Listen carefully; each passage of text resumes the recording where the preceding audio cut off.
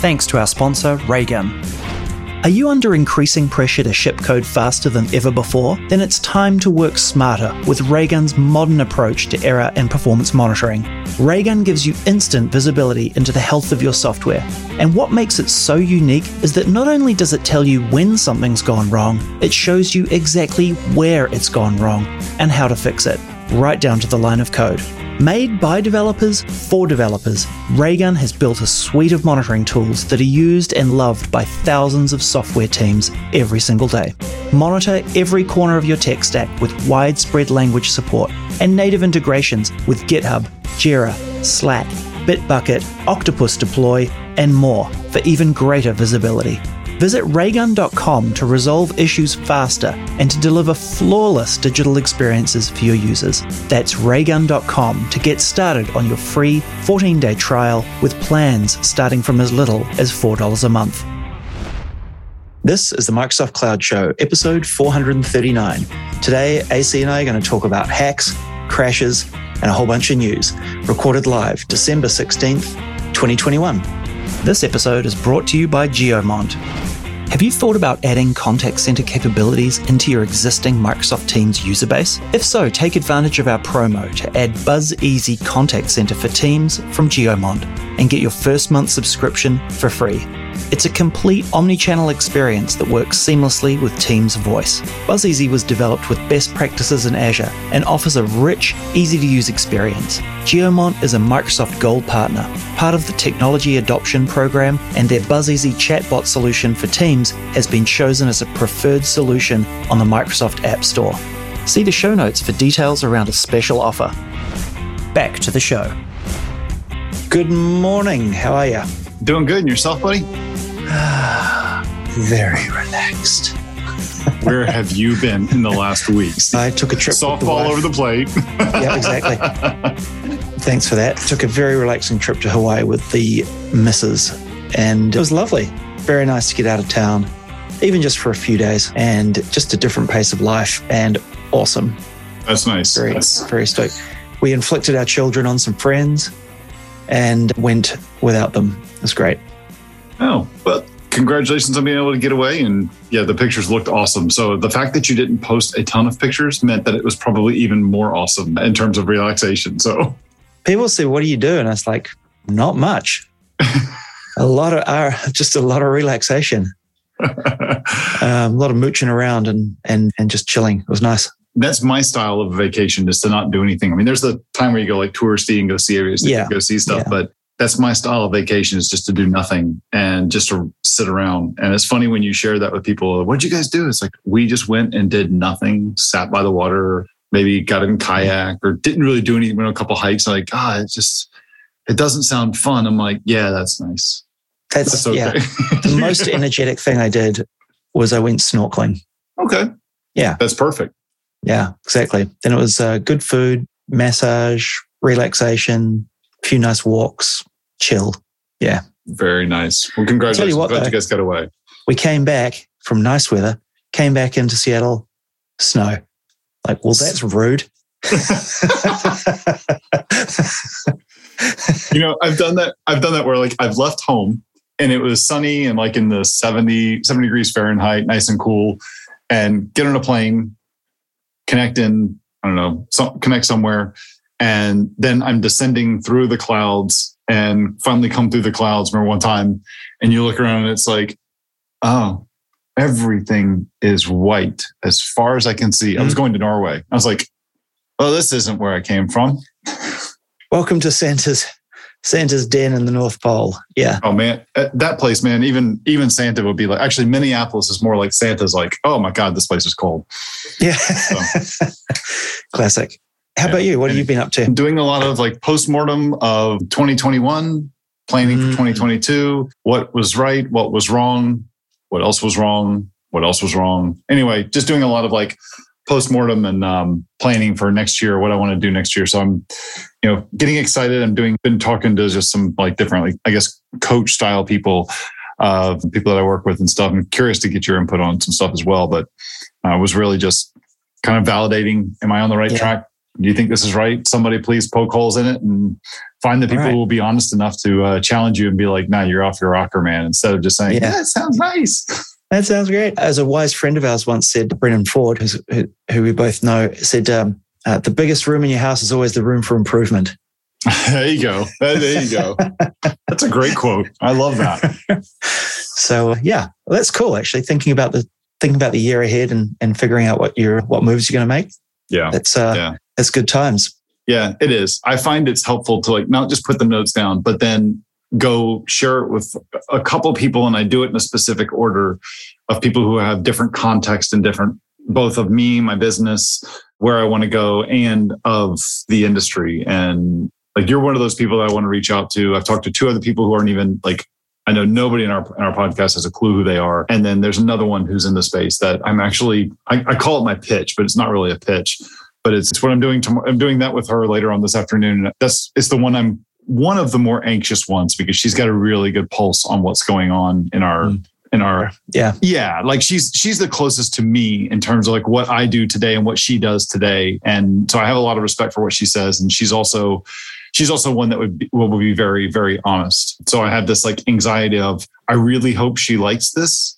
But the other side is, I really hope that if she doesn't, I know she's going to tell me, and I don't want to hear this. So I don't want to be off the charts. Yeah. Or off. I know what you mean.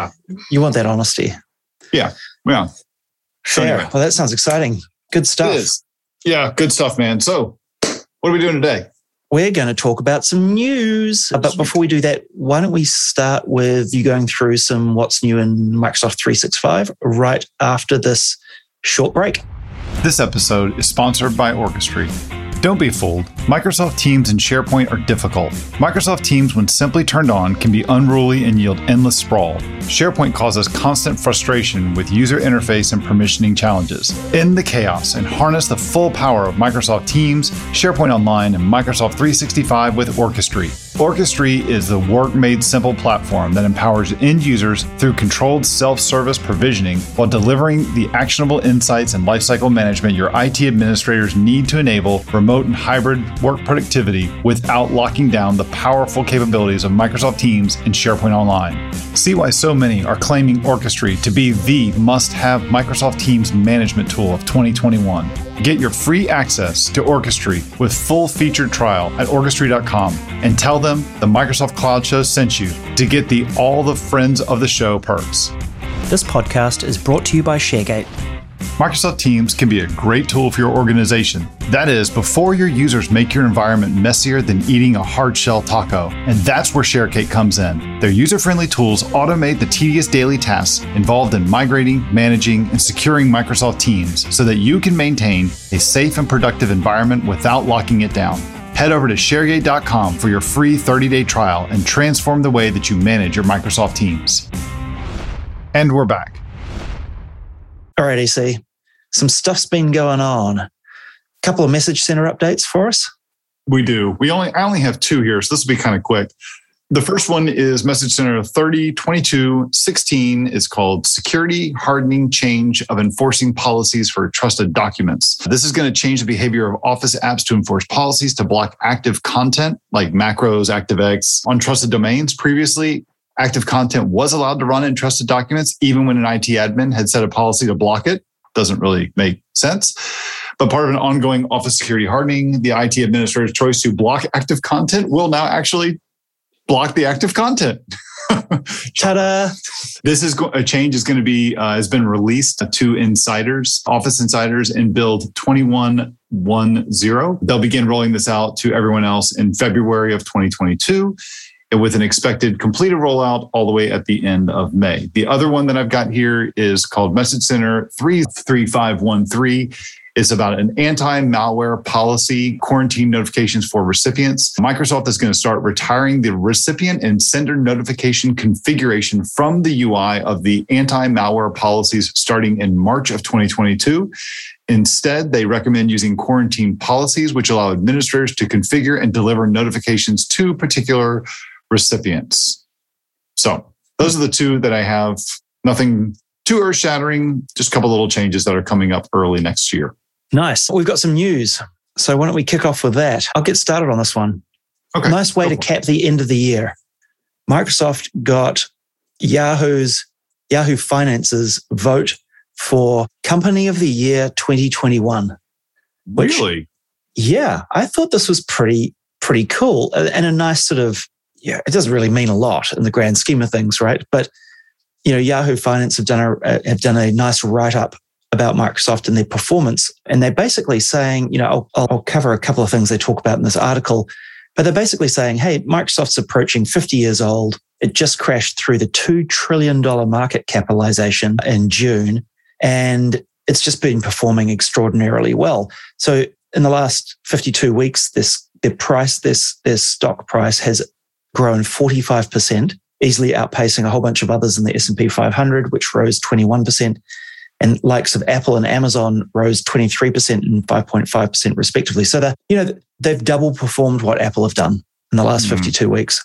Pretty amazing. Very different businesses, of course, but both, large tech stocks. And then it goes on and gives a bit of detail about kind of why they think it's done well. Really, two things stood out: Satya Nadella's leadership in being able to flourish while being essentially under the radar from public scrutiny and backlash from the government. We've seen all this year of those public hearings with all the social media companies, and we're sitting there going, thank goodness Satya's not up there. And please don't buy TikTok for that reason. And then also things like reinventing itself by cannibalizing itself, which essentially what it's saying here is, it had to pilfer its own businesses to make way for Azure and focus on some of these new big cash cows, even though it had some misses like Nokia and stuff like that years ago, which is actually quite funny. That's all published on Yahoo Finance because Microsoft came extremely close to buying Yahoo at one point. Yeah. Do you remember that? I do remember that. That was another almost bummer moment. It's interesting is I wonder if so you're familiar with the stocks they call the FANG stocks, the FANG companies? Yes. And I heard the dude that has coined the term FANG has now come up with another one. Yeah, Mama. The Mama? Yeah, that's right. So for those who don't know what this is, there's been a reference to like the leading tech companies and tech stocks that are out there. They're referred to as FANG stocks. This is back from 2013, I think is when it started. And FANG stands for Facebook, Apple, Amazon, Netflix, and Google. And so now this is back in October, at the end of October, beginning of November, he changed it. And he said, well, now it's going to be, he thinks it's now called, we should rename it to Mama. One of the reasons is that we should drop Netflix. I don't really understand why. He hasn't really said why he's dropping Netflix. Add Microsoft. And well, the G goes away because it's no longer Google. It's really Alphabet, which includes Google. He wanted to drop Netflix because he basically said he doesn't consider it a tech company anymore. Which, I mean, it's a content and media company. Yeah. Yeah. And I get that. But I mean, it's still, the tech side. I get that. That makes sense. So it stands for Meta, which used to be the F for Facebook, Apple, Microsoft, Amazon, and Alphabet, which is Google's parent company. So I wonder if we'll see the Mama become a little bit more prevalent in discussion. So yeah, we'll see. Oh, it's nice to have the Microsoft recognized, considering they're one of the highest performing tech companies in the world, if not the highest over the last couple of years.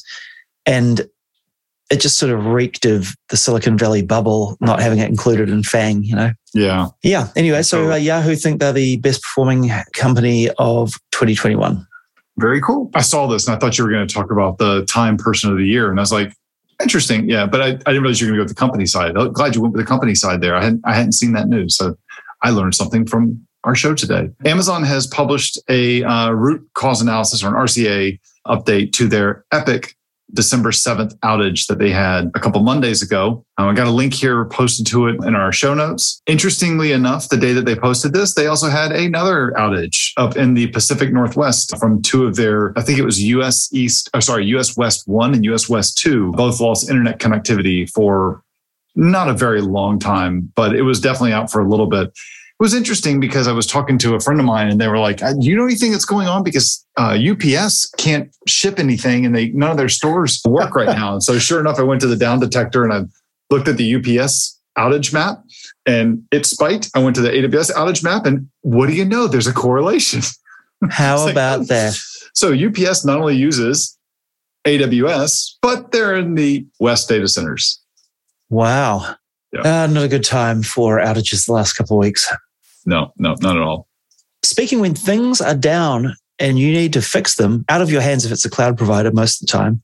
Yep. But this last couple of years, there's been a big push around people being able to repair their own devices, if they want, and the right, under the umbrella of right to repair. And, Apple's come under a lot of heat for this over the years, and has recently said they're going to start giving more independent repair shops access to more tools to help people fix their iPhones and things like that, starting with screens and batteries, I think it was. Anyway, Microsoft have also just come out and said they're offering Surface repair tools for technicians who can buy them via the iFixit site, which I thought was kind of cool, doing it through a third-party vendor like iFixit. Basically, they're going to come out with things for Surface devices. So how a lot of modern devices are, or new devices are sealed not using screws and things, but with adhesives. Mm-hmm. And it can be a pain in the butt, like if you need to replace the screen, to sort of unmelt all of that sandwich or melt that sandwich, peel it all apart, change the pieces, and then squish your sandwich back together and hope it sort of looks reasonable. Pardon me. They're starting to sell tools to help you do that process and have things go back together correctly. Does that make sense? So you can... It does make sense. I guess sort of guides in some ways to be able to put the adhesive in the right spots, squish your thing, squish your screen and everything back together and have it all, look like it would have been repaired by them, which is kind of cool. I really like this idea. It bugs the hell out of me that, a lot of devices are quite hard to repair and that you essentially have to throw them out and buy a new one. It shouldn't be that way. So I'm really glad to see both Apple and Microsoft taking steps towards this, and hopefully more of it will come in the future too. Interesting. Yeah, that's cool. That's good to see that. I mean, I've done where I've replaced like a battery or replaced a screen on an iPhone, and you've got like that sticky stuff, but you have to be very careful about. It's weird how it's set up, because if you can pull it, and as you're pulling it, like it all stays together and it feels like it's about to rip. But if you're real patient with it, it keeps getting longer and longer, almost like really soft chewing gum. Yeah. And finally it all pops out. Once it all pops out, you can then pick the screen up or you can pick the battery up. It's like, okay, cool. Now we're good. But you got to get all the stuff like removed before you put the new one down. And when you put the new one down, it's got to be just fit perfectly. So, I mean, the iFixit guys have done a good job on providing like third-party stuff, but it's nice to see the vendors, helping out with that as well. Yeah. So I had to open up my wife's very old iMac once because it used to have a spinning hard drive in it. Like what? An actual spinning hard drive. Yeah, exactly. And I replaced it with an SSD. And to open it up, you had to really cut the screen off the back of the computer and then replace all the adhesive when you were done and put it all back together. It wasn't for the faint of heart. And it's kind of one of those, you really hope you put the screen in the right spot because here goes nothing. And you squish them all together and then you hope you've got it in the right spot. Kind of entertaining. Yeah. I've got a bit of news here. This has made a lot of headlines over the last week, two in the security space. So there is a very popular utility, a logging utility called Log4j that is used in Java-based systems. And somebody has found a vulnerability in it.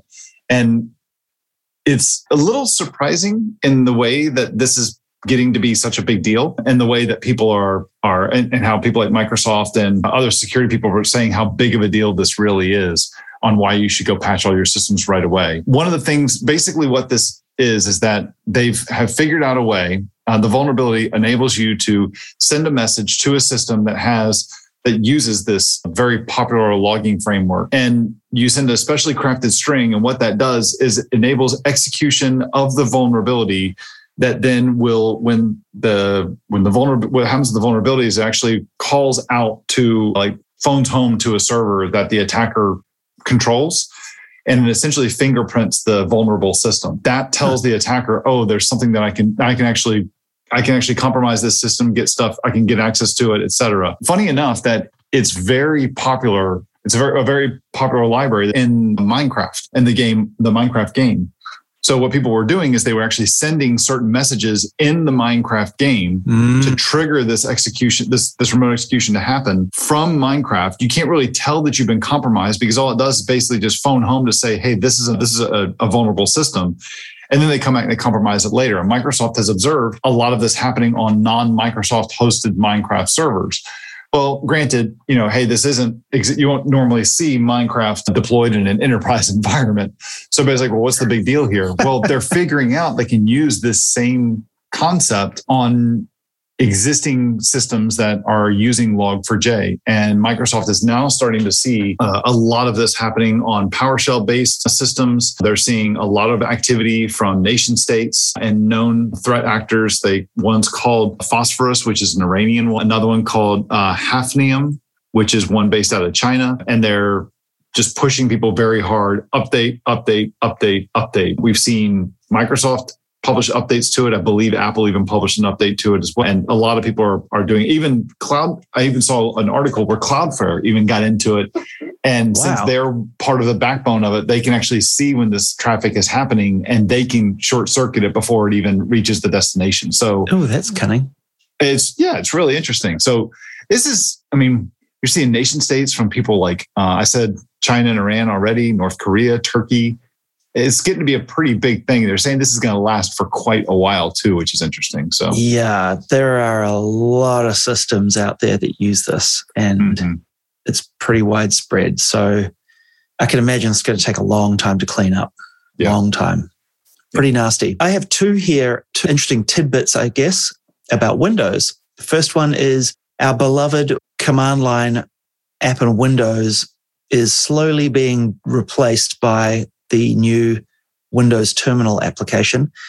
Now you'll be able to set your default terminal setting on Windows 11. So you can switch from the old cmd.exe to the Windows Terminal application. Windows Terminal is actually not too bad. It's getting there. So that's kind of cool. And obviously it's got a bunch more to it that you sort of expect out of a modern terminal window. If you haven't used it for Windows, you can go get it from the Microsoft Store, I think, and go play with it there. Or you can get the sort of the dev release version, sort of the more up-to-date version from GitHub and get it from there if you need it. Not always on Windows 11. You can do it on Windows 10 if you're like me and are not upgrading to Windows 11 just yet. Still haven't taken the plunge yet, huh? No, I just see every day I see some new sort of what the hell Microsoft thing about Windows 11. And I just don't, honestly. I'm the old man on my rocking chair on my front porch right now on this. I'm like, don't you make me unproductive for a few days. So I haven't taken the plunge. Yeah. I don't know if it's warranted or not. It's probably not even warranted. It's just I can't be bothered right now. There's some stuff in it that I don't use Windows, so it doesn't really matter to me all that much. But I do pay attention to it. And I don't see anything what the compelling reason is really to upgrade. Like people talk about Windows 11, I'm like, what's really there to make it, what's so interesting? I don't get it, which is fine. I kind of like that with operating systems now that hey, the latest Mac OS came out a month or so ago. I got it, but I'm like, oh, okay, there's one feature that I like, but aside from that, everything is so small and so subtle. I'm like, well, sweet. I don't feel like I had this huge change. I got to go figure stuff out. You just got to stay current, Yeah, so exactly. You get the security updates and little quality of life improvements here and there. Yeah. I am surprised by how heavy-handed Microsoft is being in pushing Edge and forcing Edge on people in Windows 11. It's like, to me, I'm looking at isn't this what you got in trouble for with Internet Explorer back in the antitrust days? And you? No, but it doesn't matter because they're not in a dominant position with the browsers anymore. Well, yeah, but you're still using, you don't have to be in a dominant position with browsers. They can be in a dominant position with Windows and use that as the dominant position to push other things. But are they in a dominant position? Some would argue. Well, yeah. I know they are on the desktop, but one could argue that they are no longer the platform of choice where people do most of their computing. They use iPads and Androids and iOS devices and all that. And the share of time at a computer is much less, far diminished than it was at the time of the DOJ case. At least that's what I think Microsoft would say. Yeah, I see. I'm still surprised they're going as far as they are, but yeah, I know it does seem a bit heavy-handed, doesn't it? Yeah. The second Windows thing here is Notepad for Windows 11 is getting a redesign. I know you've all been waiting for it. Never held my breath for that long. I'm so glad I can finally start breathing again. Yeah, right. If it were me, I'd be like, just go buy Notepad++ and stick it in Windows. Come on. Just be done with it. You know, I haven't honestly dug into what's new about it. Maybe dark mode is about it. I don't know. I'm not sure if that's it. Rounded corners? I don't know. We'll see. Yeah. So maybe a few little extra sort of design tweaks. It does look like it has rounded corners. Oh, there you go. Cool. I might switch from Mac OS then. I might get me to do it. Oh, rounded corners. Count me in. Yeah, there you go. That was all I've been waiting for. Yeah, mission accomplished. All right. I do have an update here from the Microsoft 365 side, specifically around Microsoft Teams. Microsoft Teams now is made it generally available. That end-to-end encryption for all Teams calls is now generally available. IT admins now have the option to enable and control a feature for their organization once the update has been received. I don't know why you'd want to turn this off, but okay. Anyway. I guess if you want to snoop, I don't know, snoop on people? Yeah. I mean, I kind of would take the approach of, you want to snoop on people? Oh, go, it's not our platform. You don't. Yeah. So it's kind of like, email feature. We now made deliverability a generally available feature. Like, why would you not want? Anyway, so. Right. It's nice to have this. It's a nice addition to Teams. I know it's been a big request, a big demand. Actually, a little surprised that this wasn't already the case, but. Yeah. Well, that's when Zoom got in trouble for this a couple of years back. Remember that? When their end-to-end encryption wasn't really end-to-end in some cases. I think Microsoft were pretty clear at the time. They were like, yeah, we don't even claim end-to-end. Anyway. All right. Let's wrap up some of the news. Last one on the cards here is new satellite connectivity and geospatial capabilities with Azure Space. We all love a bit of space around here, don't we? Hell yeah. I have not quite found a use for Azure Space yet, but I'm actively looking. I'd love to, I don't know, do something with this. Yeah. Azure Orbital reaches preview. So now anybody can communicate and control satellites, apparently. Do you need a satellite? Hopefully if they're yours.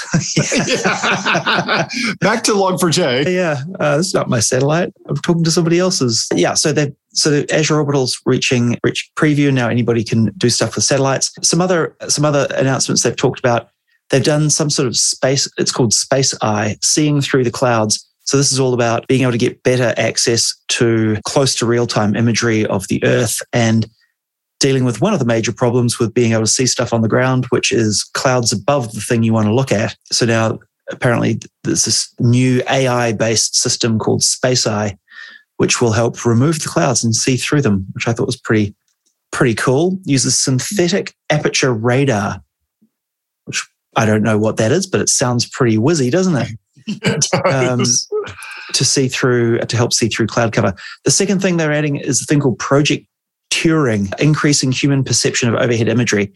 Basically, it sharpens up images from above and makes them look better. They also announced a partnership with Airbus for access to more high-resolution satellite imagery of anywhere on the planet. Pretty sweet.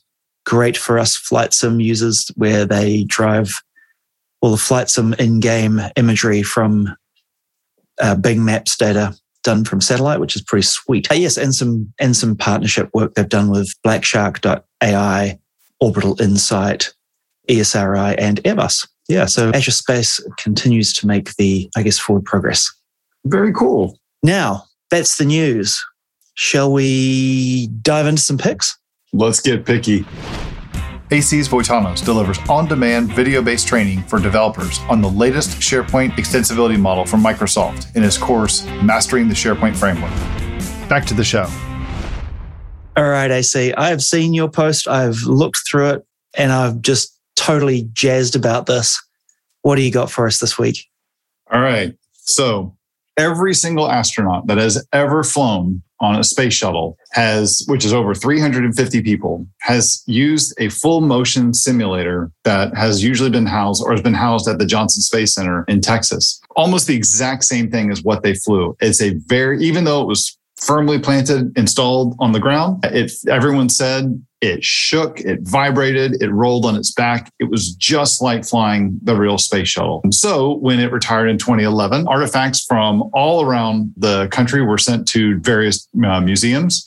But this thing was just epic. It was very big. So what they had to do was some people at Texas A&M wanted to make sure that this thing was kept in Texas and that it would be able to be operational so people could use it. So they raised $500,000 to bring it to the university's campus in 2012. So it took them a long time to disassemble it, move it. And then unfortunately, once it got to the university, it was put into a large building on campus that did not have enough room to reassemble the simulator and put it on display. So unfortunately, then the university lost control of the building and it had to be moved to a smaller storage area that was not amenable for reconstruction work. And unfortunately, it just sat there. But just recently, they have now figured there was a guy that became a professor of engineering at Texas A&M in 2016. This engineer, her name is Dunbar. She had the right blend of expertise as both an astronaut and a curator. She was also the CEO and president of the Museum of Flight in Seattle for 5 years, from 2005 to 2010. She was then tasked to figure out, where are we going to put this thing? She busted her hump and got it done and was able to move it back to back to NASA in Houston, where they provided people a place to go through and start rebuilding this and to start refurbishing it and getting it up and running, so that then it would move over to right next door, or very close to NASA in Houston, a museum called the Lone Star Flight Museum right near Johnson Space Center. So they agreed to be the new home for it. So this article that I have here talks about how they're bringing it back, how they're going through and restoring it, all the cables it takes to do this, how they're having to put new lights in. There's like 1,600 tiny incandescent bulbs on there. Wow. They had to go through and unsolder the 1,600 bulbs and put 1,600 new LED bulbs in their place to make it more modern. But yeah, this thing's done. This would be really, really cool to go sit in this and to kind of play around and to have the experience of this, wouldn't it? Hell yes. Yeah. Sign me up. That sounds really good. It's kind of cool. At the Seattle Space Museum, Air and Space Museum, was trying to get one of the shuttles, was kind of in the lottery or the process of trying to get one of the shuttles, and they missed out. But what they did get was the full size mock-up without wings. Right. So it's a full shuttle sized trainer that the astronauts used for things like emergency egress training and things like that. It's got the full payload bay, the rear on it, obviously the cockpit and all that. That was pretty awesome. I've been up into the cockpit of that, and it's not an exact replica, but it's pretty close. Yeah. And so to go in one that's a full motion sim with all the controls that work and it's all hooked up and everything would be pretty sweet, dude. Supposed to be up and running and placed in the museum by April of 2022, just in time to celebrate the anniversary of the first shuttle flight. That would be really freaking cool. Sounds like we need a cloud show field trip. Yeah, I think so. I'm not waiting for a conference to show up for this one. I think this just might be a trip that I want to go take. Yeah, I think you might be right there. Interesting to see if they offer rides in it. I'd do it. Yeah, wouldn't it? Wouldn't it be awesome? All right, speaking of spacey things, NASA has returned Hubble to full science operations. There's life left in the old girl yet, as they say. It's had troubles. It's fair to say. It's been on and off a wee while. They've had computer problems, they've had gyroscope problems. And actually, this article gives a good timeline of kind of what happened back in November. Hubble instruments went into safe mode. NASA teams investigating. November the 4th, investigating some more. November 8th, some of the science instruments returned back. And there were just some problems along the way. And so back in December 7th now, this is a few days ago, NASA has returned Hubble to full science operations. All the instruments are back online that they expect, and it's able to point in the right direction and hold position and take photos again. It got me diving a bit more into a refresher on Hubble's history. And it sort of, I went, you end up in one of those Wikipedia benders where you've got like 50 tabs open. Oh, yeah. And it's so deep. And it was great. Like I looked back on the servicing mission that they had to run to, do lens correction work when it initially launched. And it showed like comparison of what the first image looked like versus what the subsequent ones looked like and how sharp they became over the years based on software enhancements and hardware enhancements. And yeah, it was kind of interesting. They don't know when it's going to re-enter the atmosphere. Sometime in the 2030s, I believe, is the current prediction. It's being slowed down slowly due to, suffering from orbital decay due to the upper atmosphere. So eventually that will get too strong and it won't be able to stay up anymore. crash back down to Earth unless Elon comes to the rescue and goes and saves it. And apparently that is on the cards. It's not unheard of. Yeah, I have seen that where it's not unheard of that they could do that, but they've got time to figure it out. So yeah, they're either going to do like a remote robot that goes and attaches itself to Hubble and then boosts its orbit, which would be kind of cool. Or Dragon could go get it and astronauts could hold on to it and grapple it or whatnot somehow, goodness knows, and then boost its orbit, something along those lines. You know, there's one more honorable mention I'm going to go out on a limb and I'm going to speak for the two of us. So there is one more honorable mention of a pick that we have to share this week. I don't have it in our picks list. It should be pretty easy for anybody to find. But when this episode comes out on the December the 21st, the next day is going to be potentially could be an absolutely epic day. So yep. December the 22nd, the James Webb Telescope that CJ and I have talked about various times throughout the past couple of years is scheduled for launch. It has been packed up. It is now sitting on top of its rocket that's going to take it. It is supposed to go on December the 22nd. It's then going to take about 6 months for it to get to where it has to get, where its target of where it's going to go. And before we start to see the first pictures come back. If you want to see like how crazy this thing is, if you want to see a good video of a description of what this is for like the layperson, go check out the 60 Minutes episode or article from last Sunday. So what would that have been? That would have been December the 12th. The episode from 60 Minutes from December the 12th. The second article in 60 Minutes went through, talked about it and how complicated it really is and how like these Mylar sheets they're going to use to protect it and everything are as thin as tinfoil. There's 5 of them and they basically separate the hot side from the cold side. There's a difference of about 800 degrees Fahrenheit between the two. There's a great episode on Smarter Every Day on YouTube about James Webb Space Telescope. So there really is. Go check that out too. He did a great interview on that one. So this is a game changer for us as humans, us as a species, of being able to look farther back in history and see what's going on. So it gives me chills. Doesn't it? Yeah, it's amazing. Yeah. All right, AC. Well, we've covered some great news today, some hacks, some crashes, some news, etc., and some awesome picks. So thanks again for another great week. Hope you'll tune in next week. And then remember, James Webb Space Telescope is launching the day after this podcast comes out. So go tune in for that. Fingers crossed that mission goes well.